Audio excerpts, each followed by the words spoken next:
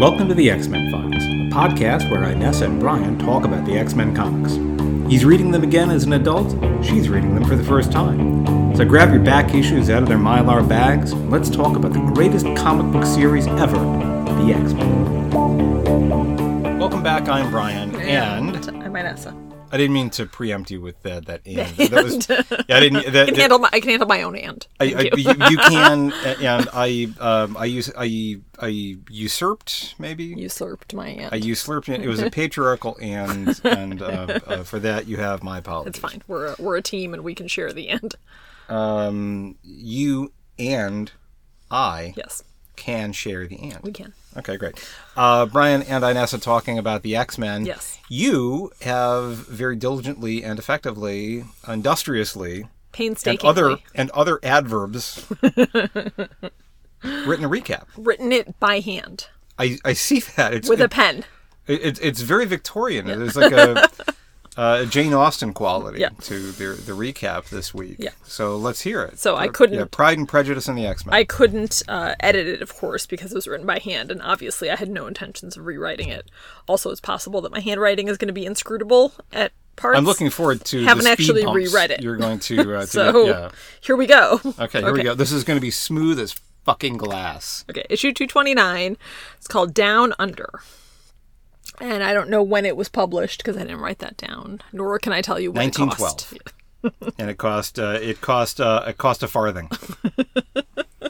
It cost 3 tuppence. You could get change from a penny when you buy this thing. Okay. Yeah, like two guilders and a shake of a lamb's tail.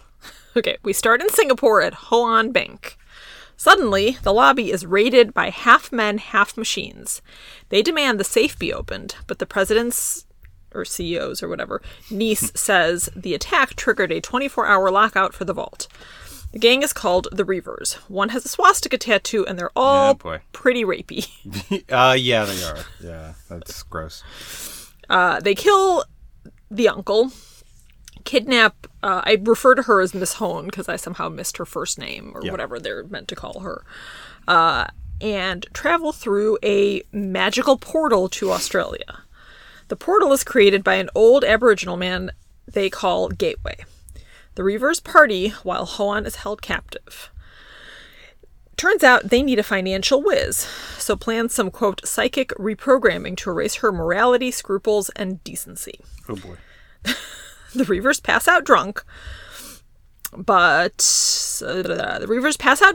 Bonebreaker is summoned by the guard to see a sandstorm outside. He tries to rouse the crew to close the storm shutters, which is like this very pedestrian thing to do. Get up, guys! Close the storm shutters. We're getting dust in the house. But they're overtaken by sand. Of course, it's not any sandstorm. It's Storm. It's a storm. It's a storm, along with Psylocke and Havoc, coming to rescue Miss Hoan. Longshot finds her still being reprogrammed and rescues her while Dazzler embarrassingly slips down a pile of gold. Wow. Kind of like Scrooge McDuck there with the slipping on the pile of gold. Yeah. I feel like Chris Claremont just like hated Dazzler. You want to talk about that now or after the recap? We can talk about it now. Okay. Yeah. It is unusual. He created the character. Like she's so incompetent. He had a hand in creating her. It is. She's buffoonish in quite a few issues. Yeah. Which is a shame. I kind of dug the character. Yeah. But this is not Dazzler. This is not Dazzler. Her most dazzling. No. Yeah. Correct. Yeah. Mm-hmm. This is not an instance of the character that will engender an audience to like her sincerely. Yeah. There was an issue. I don't know. At the time, it has no meaning, but there was an issue, either the last issue or several issues ago, that was like a good Dazzler. There was story where she was like sort of in Scotland, and brave, and she decided that she could be part of the team and whatever. But now here she is, just like falling down while other people rescue people, and she's just an asshole. Okay. Mm-hmm. The reprogrammer, whose name I did not catch, grabs hold of Dazzler, settling for making her one of them instead of Miss Hone. Meanwhile, upstairs, Rogue and Colossus gleefully take on the rest of the Reavers. Suddenly, Bonebreaker grabs Rogue, and she briefly, and sorry to interrupt, but based on Dazzler, I think we're kind of doing this as we're going. Yeah. Okay. Colossus' outfit. I think your iPad is still rebooting or something like that. No, but it's page working. 14, let's all take a moment. Wow. Now, okay, he's in metal form. That is an awful lot of Colossus that we are looking I at. paid attention to that. Yeah, it's not a Speedo. It clears some threshold of some It's like non-Speedo. a brief. It's just a brief, which Definitely, is even worse. yeah, it's a brief. Speedo would be better. I don't know that I agree there. What makes it for me, where I really kind of break down is that the shoes Also match the slippers, Speedo. kind of like the ballet slippers that he's got on match Yeah. the Speedo. Flip one more page over. I just want to see Rogue's costume on the page where she gets grabbed. Oh, okay. Okay. What were you looking for, or what were you remembering? I'll keep reading. Okay. Suddenly, Bonebreaker grabs Rogue and she absorbs his psyche. I wrote, why doesn't she wear long sleeves? Yeah. But apparently she was wearing long sleeves. They just got torn up. Yeah, they got a bit shredded. That's sort of a very common thing with Rogue. Yeah. Is in the middle of fighting, her costume will have like rips and stuff in it, and she'll like be in danger of that skin-to-skin contact. Never mind the fact that it's established a couple of times, not over and over again, but certainly in Giant Size X-Men #1, it's established that your costumes are made of unstable molecules, the same thing that the Fantastic Four wears, which is the Deus Ex Scientifica of why it is that superhero costumes don't rip. Don't rip, yeah. Well, I mean, she just gets hers on Amazon. Yeah. Exactly. Yeah, she's got like the Walmart superhero costume. The Reavers decide to run, but Wolverine kicks their asses with some cool art on page 16. That is cool. Yeah. Finally, the Reavers portal. Wolvie can't follow them, but decides to kill the Aboriginal gatekeeper. Storm stops him. Yep. The X-Men regroup. They have prisoners, but don't know what to do with them. 3 Reavers have escaped, and the X-Men are worried their being dead cover will be blown. Roma shows up. I guess she sent the X-Men in the first place. And the X-Men get back to debating whether they kill the prisoners or not. No surprises, Wolverine wants to kill them. Well, Havoc suggests it. But said he was kidding. Did he? I think so. Oh, yeah. No, sorry, you're correct. Well, he was like, I wasn't. Yeah. Okay, Havoc asks what the purpose of the X-Men is. Justice or vengeance? Wolverine answers, sometimes, boy, vengeance is justice. Roma wants to send them through a portal, the Siege Perilous, which can kill them for real or give them a shot at birth. The them that we are talking about right now is the prisoners. Yes. Yeah. A shot at rebirth. They let the Reavers choose, rebirth or Wolverine, and they all choose rebirth. Aurora asks Roma if she is the goddess, the quote, goddess of her youth. No, nor is she their guardian angel. Excuse me. She's just grateful for their help against the adversary. She is the guardian of the Omniverse, and her debt to the X-Men is paid, though didn't she send them after the Reavers in the first place? Ms. Hawn doesn't want to go through the portal, understandably. Yeah. Roma agrees that she is an innocent victim. The X-Men decide to trust her, and Roma sends her back to Singapore.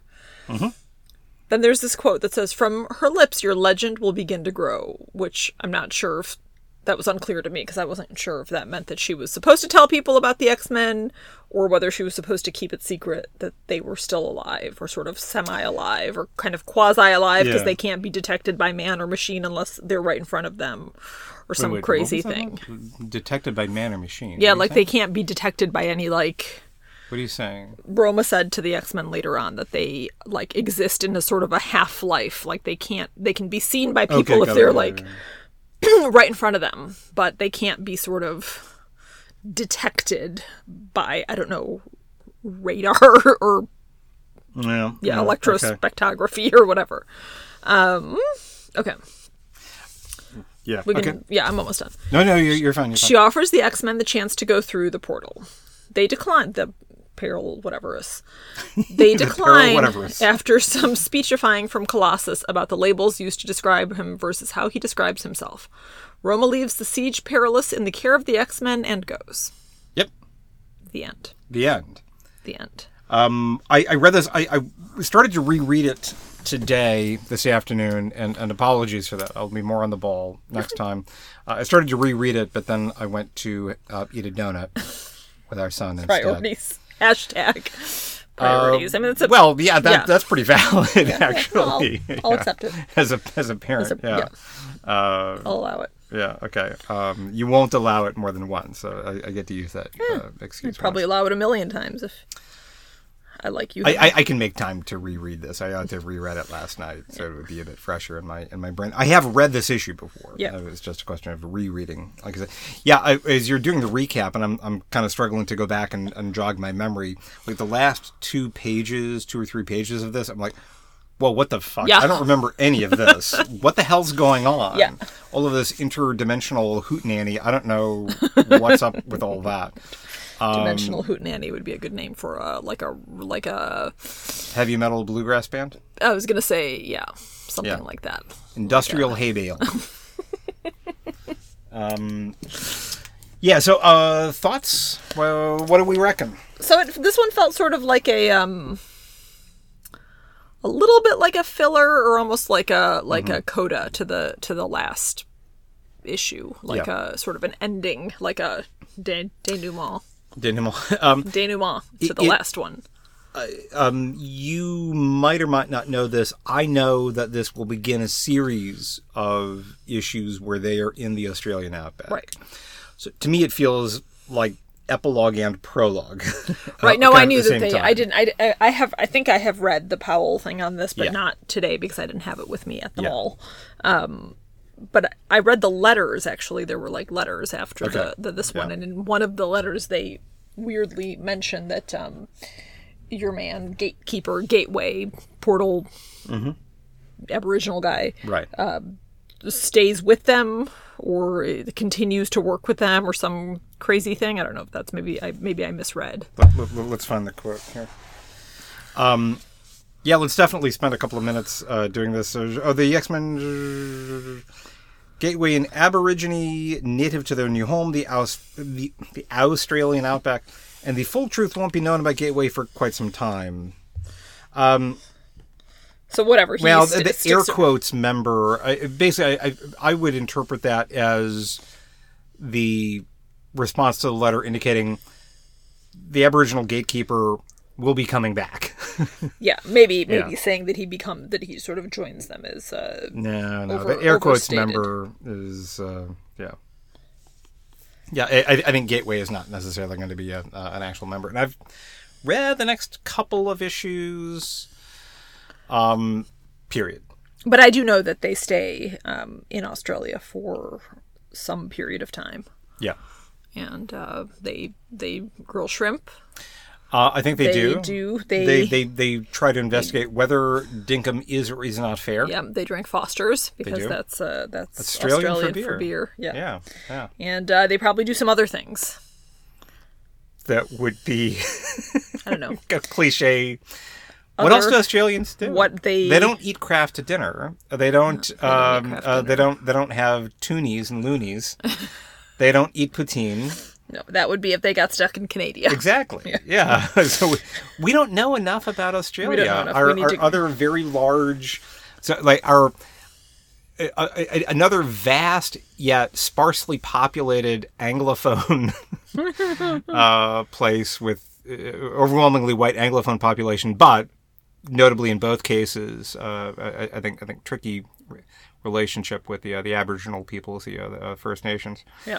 Let's talk about that for a while, definitely, because that's what people want to hear. Well, what I was doing while the centuries-long shadow cast by Anglican colonialism. Yes, and that's all been rough. But you and I are fucking experts on that. Which is why we're not going to talk about it. So, but we should just so that people are aware, because we do talk about social issues from time to time.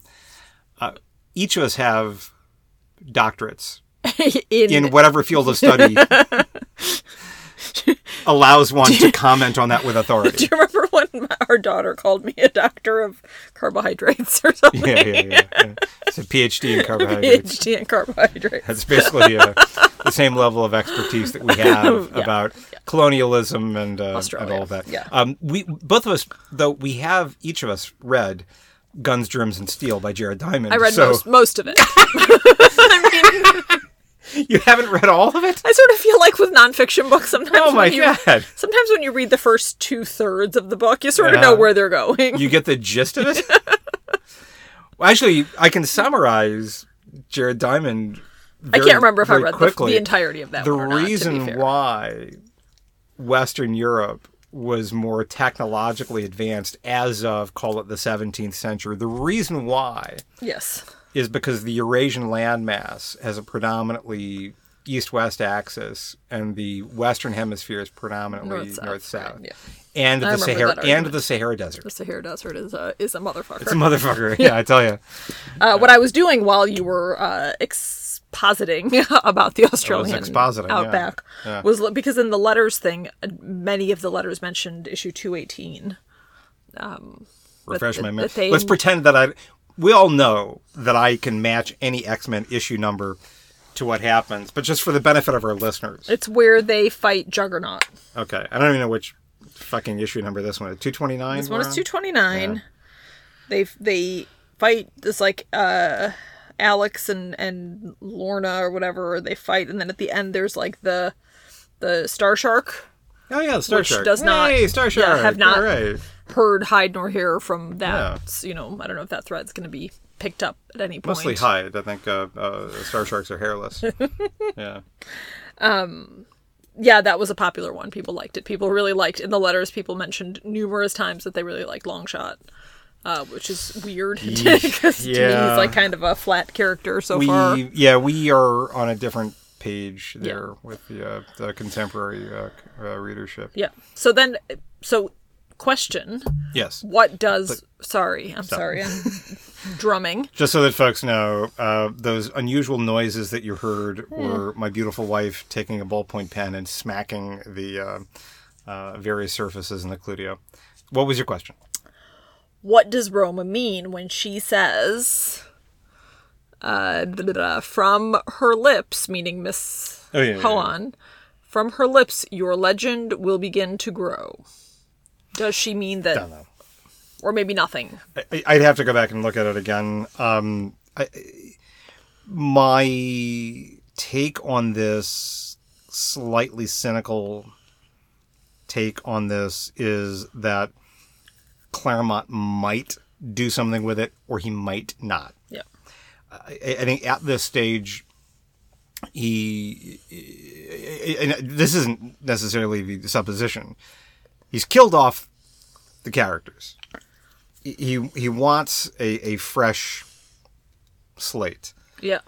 And I think that's part of what that is. That forward-looking thing from her lips, your legend will begin to grow. The overarching story of the X-Men is changing. Yeah. It's different. And for all I know, what'll happen in the next 8 to 10 issues will absolutely reinforce that. Sure.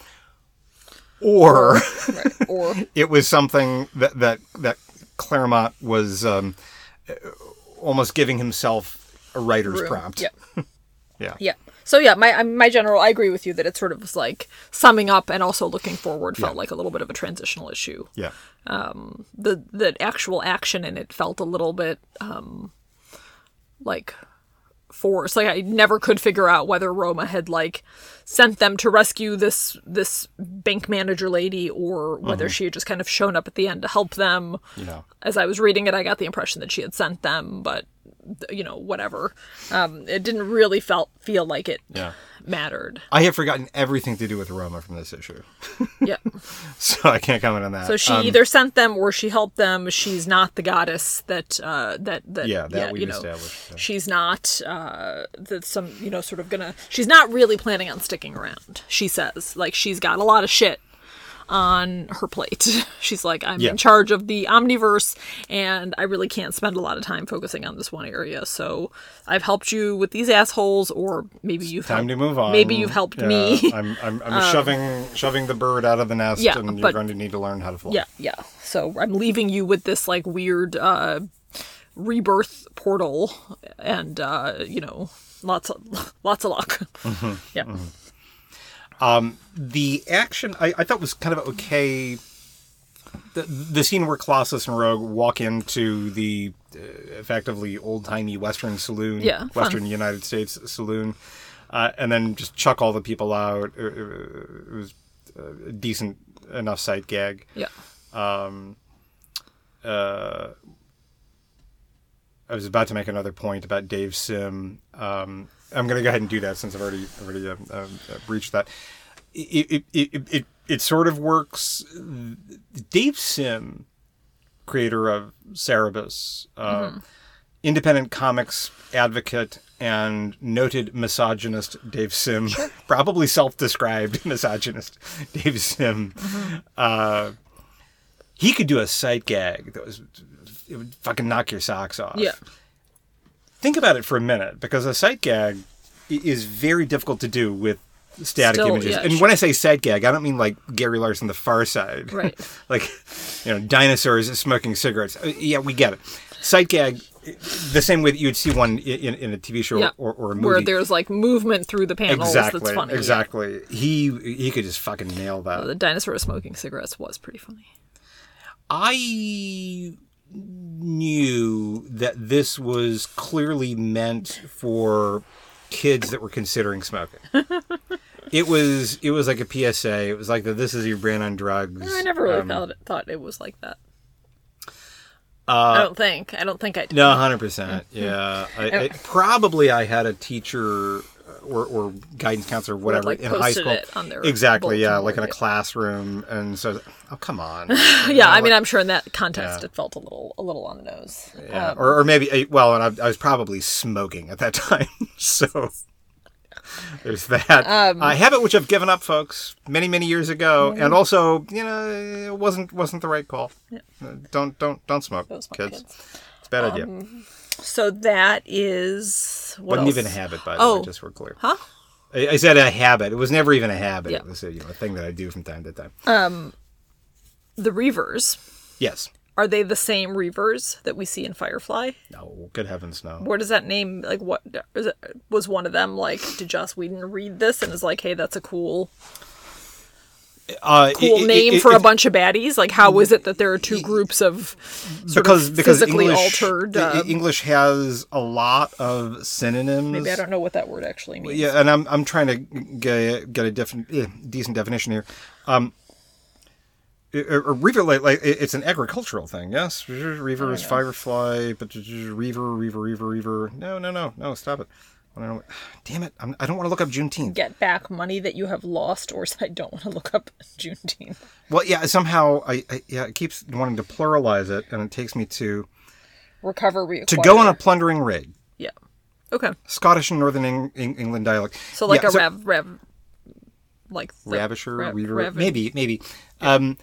I don't connect those at all. Uh-huh. If you've got law enforcement or baddies, and they've got a group of folks called the Enforcers. Yeah, but that's like a more... The fact that the word Reaver is slightly more obscure. Well, and to be fair, you're not crazy by any stretch. Yeah. Joss Whedon famously did read the X-Men, wrote for the fucking X-Men. Yeah. And by the way, Joss Whedon's run on the X-Men is pretty great. Yeah. So maybe that did inspire him. Perhaps. But it could also be, a cigar is just a cigar. The Reavers on Firefly were scary baddies. Yes. Yeah. What was it? God, and Reavers, who are they? Like, they'll kill you, rape you, then cannibalize your body, and if you're lucky, they'll do it in that order. Yeah, especially in the movie, I want to say there was like a scary and unsettling scene with the Reavers. Yeah, really good. I mean, not even villain. There's got to be a literary word for that. Some like natural force, some natural danger, mm-hmm. So, some perilous thing. Yeah, really. Firefly is really great. Let's talk about Firefly. Let's talk. I think we should watch Firefly with them. I think that we maybe 100%. I think they might be right. It's like a less than 2 week project. Yeah. It's so short. I'm pretty sure that we have that on the server. Put a pin in that. I want to come back to that because I do want to talk about the Reavers in this issue. The first time that I read it, I was reading out of sequence, and I'd heard about the Outback era of the X-Men, so I jumped straight to this.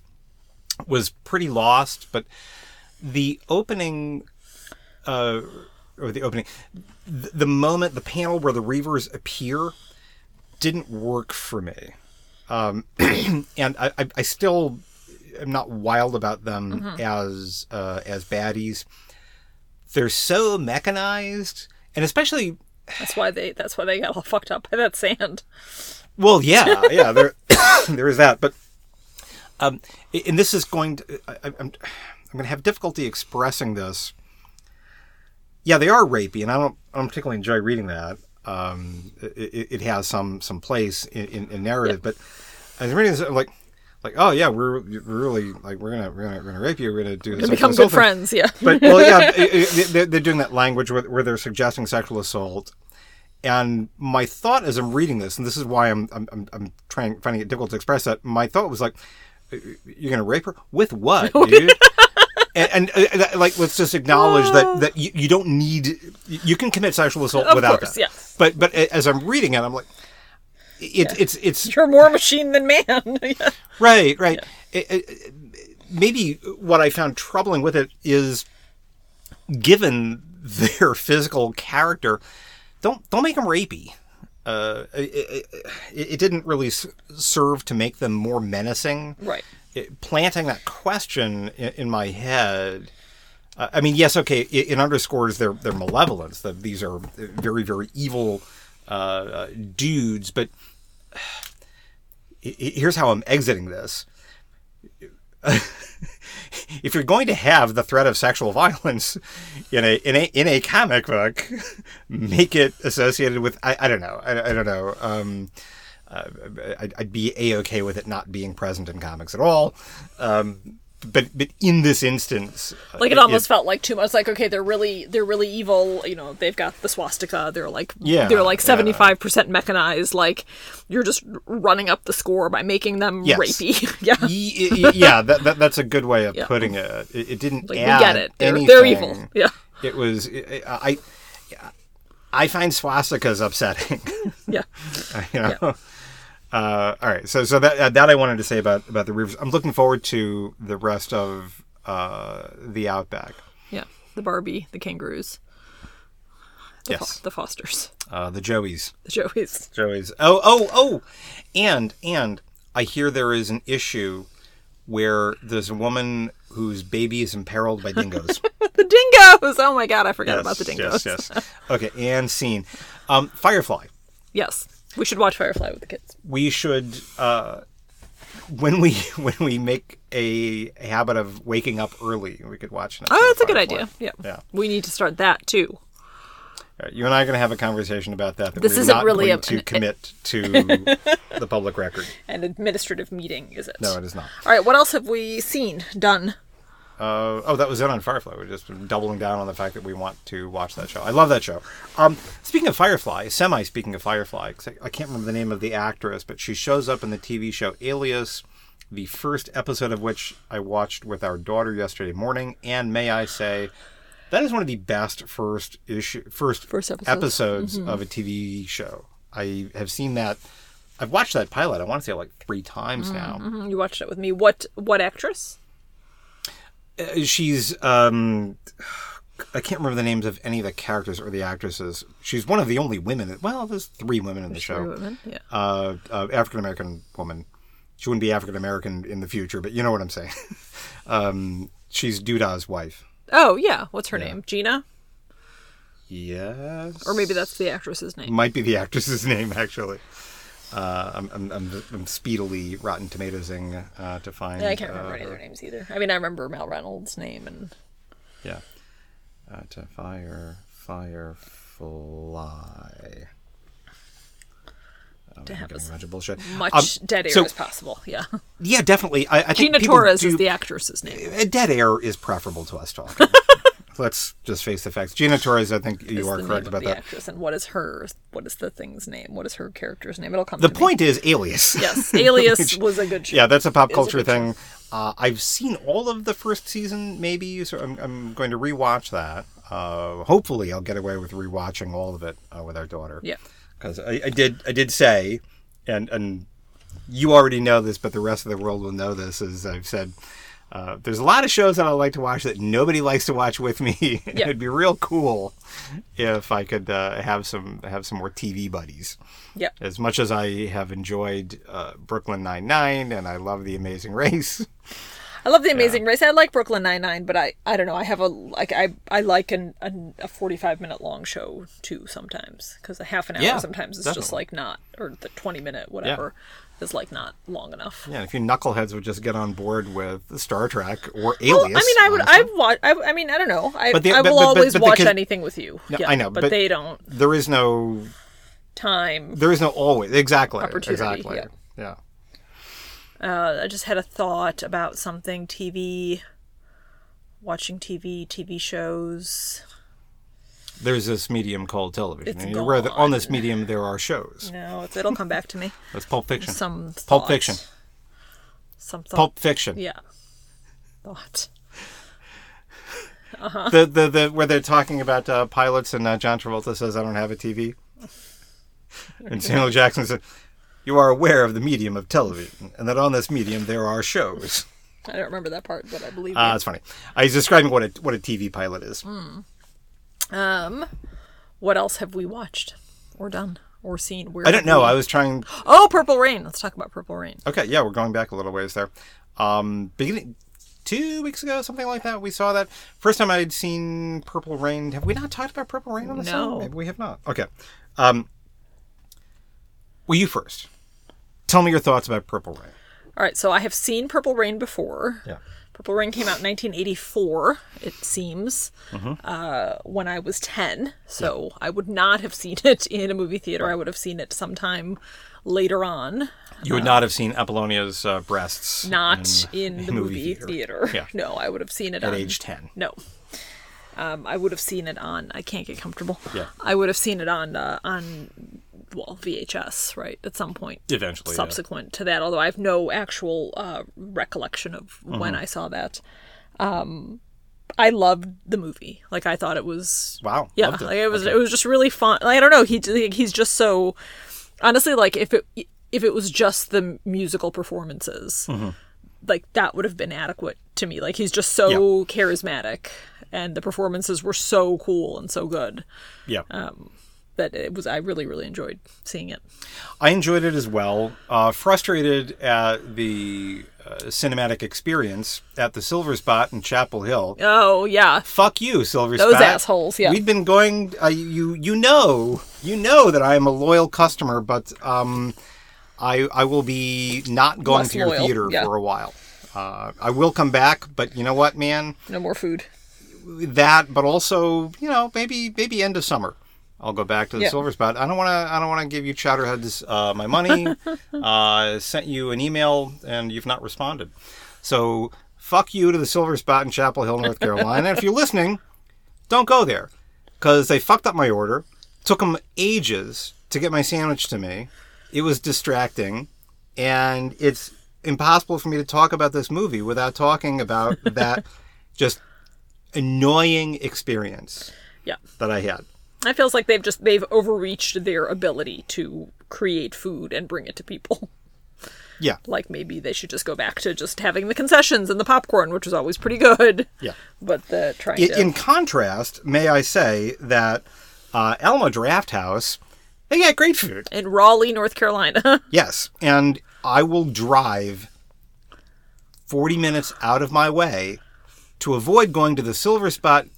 I'm repeating it so often, it almost sounds like a plus. Don't go to the Silver Spot in Chapel Hill. Fuck them. Fuck those guys. But definitely go to the Alamo Drafthouse. If you want to have a good cinematic experience, the Alamo Drafthouse is 100% the place to be. Right. All that understood. And I'm looking forward to going to the Alamo Drafthouse. You know what they did? I didn't even have a bad experience. They don't have to atone for anything. They sent me some free popcorn. They sent me an email saying, hey, come back to the theater. We'll give you some free popcorn. Silver Spot doesn't do that. Yeah. Those greedy capitalist pig dogs don't want me to have any joy. Yeah, maybe it's our own fault for ordering food. That's not something that I had been against until it was something that I was for. The customer is always right. And it's not our mistake for ordering something that they pledged to be able to do. Yeah, true. Okay. So as I was eating my cold gummy fries, not washing them down with the soda that never arrived, I was watching the movie Purple Rain, which was a very good movie. I had been very excited about seeing these performances sort of quasi-live. Right. I'm not a big Prince fan, but look, he's got an impressive body of work, and I really wanted to see them with the image and kind of amped up sound. That aspect of it was great.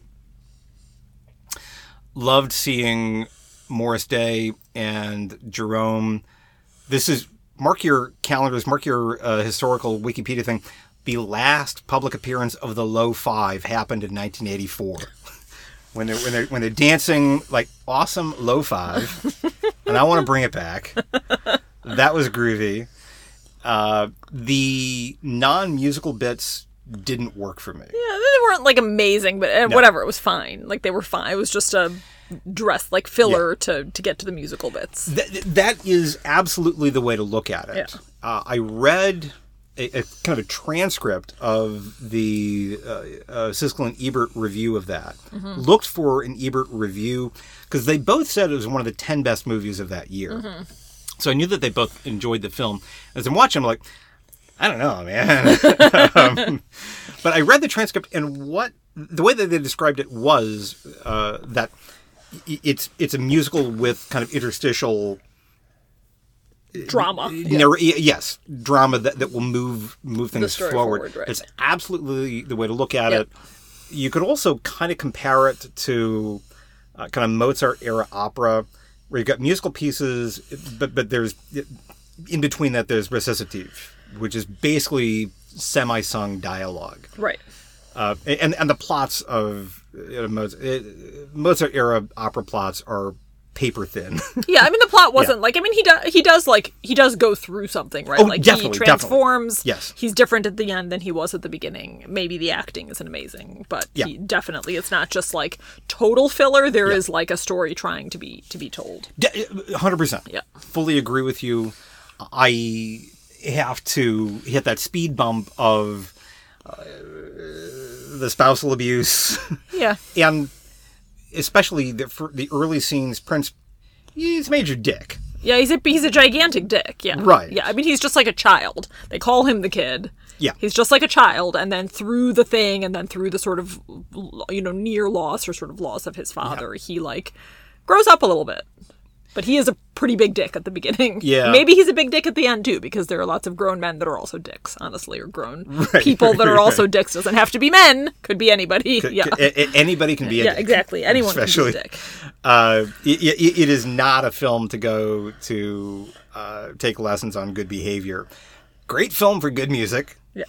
And the comedic stylings of Morris Day were charming, charmed by him. What was the thing you read? It was funny. You read a funny thing about him and his... Somebody on Letterboxd, whenever people review a film on Letterboxd, it's usually just a few sentences, but one of the things that they said, the thing about the film that is hardest to believe is that Morris and Jerome are meant to be some skirt-chasing players when clearly they're a gay couple. And look back like, basically. But that was fun. Yeah, great experience. I'm very happy to have had the opportunity to have seen it. Yeah. I only wish that I could have seen it in the Alamo Drafthouse, which is a great place to see movies. The Alamo Drafthouse, chef's kiss. You're doing the world a great favor. What else have we seen? Have we seen another movie in the movie theater? I don't think so. No, I don't think so. Last night, Son and I watched Dark Knight Rises. I'm nearly complete on Christopher Nolan. This is not a steep hill to climb, but I'm slowly getting around to it. Dark Knight Rises, which maybe is a little more on point for the superhero fans. Although I can't really talk about it because you didn't see it. Yeah. It just sounded like it was long. Well, okay. I probably would have said, I haven't seen it, but I already think that it was too long. Okay. I had no problems whatsoever with the pacing. say what you will about Christopher Nolan. Yes, he does make movies with a meaningful runtime. He earns that runtime. Yeah. I can't fault him for that. I'm laughing because you said something to the boy about having a favorite director. Yes. And he's like, Christopher Nolan's not my favorite director. He's just a director whose movies I like and try to see all of. Right. It's like, yeah, I mean, okay. Yeah, that's you're defining favorite director. The acting was tremendous. In particular, Anne Hathaway gave a next level performance. If she were in anything other than a superhero movie, it would have gotten, I think, loads of notice as being just really, really terrific acting. The story I don't like. It was a bummer. Okay, it's a very nihilistic work, and I found it kind of difficult to get real happy. Not happy is the wrong word. I found it difficult to get kind of excited about it. Some movies are downers. Apocalypse Now, not a movie that I'm going to see on my birthday. But it has, I don't know. There's sort of a point to the downerness. I'm not sure what all of the bleakness. Is that the one that was like most recently in theaters? Depending on how you reckon it, no. No. Or yes. Okay. It doesn't matter. Don't explain it. Yeah. This was so I am going to explain it. Of course you are. There are at present, I'm going to say technically 4, maybe 5 different cinematic iterations of Batman. And we'll skip like any serialized movies. We've gone through. I've actually made a list one time. All right, so in 5 sentences or less, like 67 or 68, there was basically a TV movie with Adam West that hit the theaters. This is the campy TV show version of Batman. They had one of those that went into movie theaters. The next would have been 88, 89, Tim Burton's Batman. Right. The one with Michael Keaton, Jack Nicholson. Right. 19... Soundtrack by Prince. Yes. Yeah. Yes. Yeah. Okay. Connecting dots there. Yep. I'm just trying to make sure this isn't one of those bits that then you listen to and say that you did all the talking and then you feel bad about it. I'm not going to feel bad about this because I'll be able to refer you to this tape whenever we talk about cinematic Batman. We actually already have an episode where we've gone through this, and I wrote down a list. Yes. Well, what's next then? I don't know. I don't have I didn't know that I would need it. Yeah. Okay. So there's 4 films there, and we change actors and directors. Also, there is the animated movie Mask of the Phantasm. Mm-hmm. Talk about that. Okay. Cool. Then there's the Christopher Nolan trilogy. Okay. And Dark Knight Rises was the concluding chapter of the Christopher Nolan trilogy. And that was what you watched last night. Yeah. And then what came after actually that? six Batmen, because after that we've got the Zack Snyder take on Batman. That would be Batman versus Superman, Dawn of Justice, and Justice League. Who played Batman last night? Christian Bale. Christian Bale. And then Ben Affleck plays him. Most recently, in movie theaters, Robert Pattinson as the Batman. That's probably what I'm thinking of. That is what you were thinking of. Yeah. All right. Robert Pattinson's pretty hot, but... Well, crazily, he was in Tenet. I don't know if he's been in other Christopher Nolan things, but now I'm trying to draw some connections there that don't really exist. So, like, what would have been funny is if Pattinson had been in one of the Batman movies that Nolan directed. Or it wouldn't have been all that funny. It would have been as funny as the fact that, and I didn't come up with this observation, that Star Wars exists in the MCU because Peter Parker and Ned are building the Death Star. Right. Which means they've seen the Star Wars movies, which means they've seen Mace Windu, played by Samuel Jackson, and then they meet Nick Fury. That's funny. And nobody ever says, you look a lot like that dude from the Phantom Menace. That's awesome. Yeah. That had never occurred to me. Yeah. And then final thought, we've been watching weirdly and at the beach with my parents, loads of Law and Order, which I've like super been digging. I've really been enjoying those. I mean, I don't know that I could watch like all of them because they're two per day is my limit. Yeah. 2 per day is They're my pretty limit. episodic. And I don't but need 2 per day. Like 1 per day is okay. yeah, I have found the plots of those like very interesting and like nuanced and like not. I don't know. I was wondering if like a show like how a show like that would be made today, like whether it would. It's continuing to be made. Yeah, I mean, I would actually be curious to watch some now and see if they're like if they have a different feeling. So in terms of like the good guy, the bad guy, and sort of this clear, who's the goodie, who's the baddie. Oh, sure. Because in the older ones, it is I found them to be very like thoughtful and nuanced. Okay, the genre of procedural shows is really, really old. Law and Order has its origins in the radio show Dragnet. I'm not doing a thing here. I know. Yeah, and Dragnet obviously looks loads different than Law and Order, but very similar kind of thing. And we get that that plays out in a lot of different ways. Procedural, you could say that that's also, there's like the whodunit ones, that's like Matlock and Murder, She Wrote, that kind of thing. The Rockford Files. There are like 4 iterations of Law and Order. There's NCIS. There's CSI. Yeah, there's a lot. It was fun watching Law and Order. Yeah. They are an interesting window on society. Yeah. And what we think of it. And if you really want a good laugh, a window to society, but like how society, some members of the population see other folks. The Dragnet episode with the hippies, as you can guess. Yeah. Pretty funny. Pretty funny. Pretty funny. Cool. All right. I don't think I have anything else. Give me 2 minutes on Shaun of the Dead. Oh, Shaun of the Dead. Oh my God. Yeah. Yes. Shaun of the Dead was awesome. Also awesome. I feel like I like everything right now. I'm in a good mood. It's really that's fine. Hot in this studio. I've seen Shaun of the Dead. We'll get you out of here in just a second. We watched it with our children because we were getting ready to go to London. Mm-hmm. And I think they both really enjoyed it. The scene where they are just beating the hell out of the zombie and it just goes on and on. Yeah, I lost my mind Queen, laughing at that. No, not that. Earlier on, when Simon Pegg and Nick Frost are in the backyard, in the backyard. Wailing on that guy with a shovel and a cricket bat. Fucking hell. I went bananas for that. That movie was so good. And I don't know what that says about me because here's the joke. 2 guys are basically pummeling a corpse. For like a solid minute. It just goes on for so long. It's so great. It was so great, man. Because they start beating on this dude, and it's like, oh my God, they're still fucking hitting him. Yeah, the kids that was a home run for family movies. Everybody enjoyed it. Yeah, and the disembowelment of the live person didn't actually.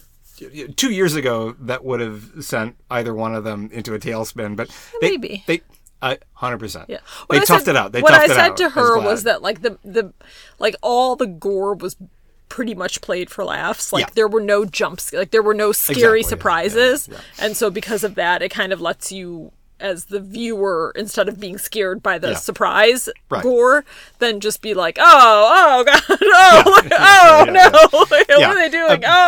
You know. Isolated, absent context, it is a very upsetting thing to watch. Extremely upsetting. Hilarious. Yeah. Oh God, I was laughing as they were so funny. Ripping open his stomach and pulling out his intestines. Yeah, Leia also. Oh, sorry. Our daughter also mentioned that the other thing that made that, despite all the gore, sort of tolerable to watch, is that she doesn't want to watch anything that has like prolonged, like human suffering, where people are like screaming or crying or like being tortured, or where like you can see or hear their like pain. But I think in that scene it was like the guy, like they bit him, he was like, he doesn't make a sound, pretty dead. And then they get to work sort of pulling out his intestines. Yeah. All right, so that was good. And finally, just going to name check these 2 things. I finally saw RoboCop. Finally got an 80s thing. It was pretty good. Mistress America, Greta Gerwig, was great. Yeah. And I'm looking forward to seeing Barbie later this year. Barbenheimer weekend. I'm stoked. All right, so. All right, thank you for bye-bye. listening. Thank you for listening to the X-Men Files. We are available on Spotify, iTunes, Stitcher, and Google Podcasts. If you listen, please rate us. If you want to drop us a note, you can reach us via email at cerebro@xmenfiles.com. You can also check out our website, xmenfiles.com. Our theme music is Invasion to Space Frog by Checky Brown. That music available under a Creative Commons license. Everything else was written, produced, and performed by Brian and Inessa.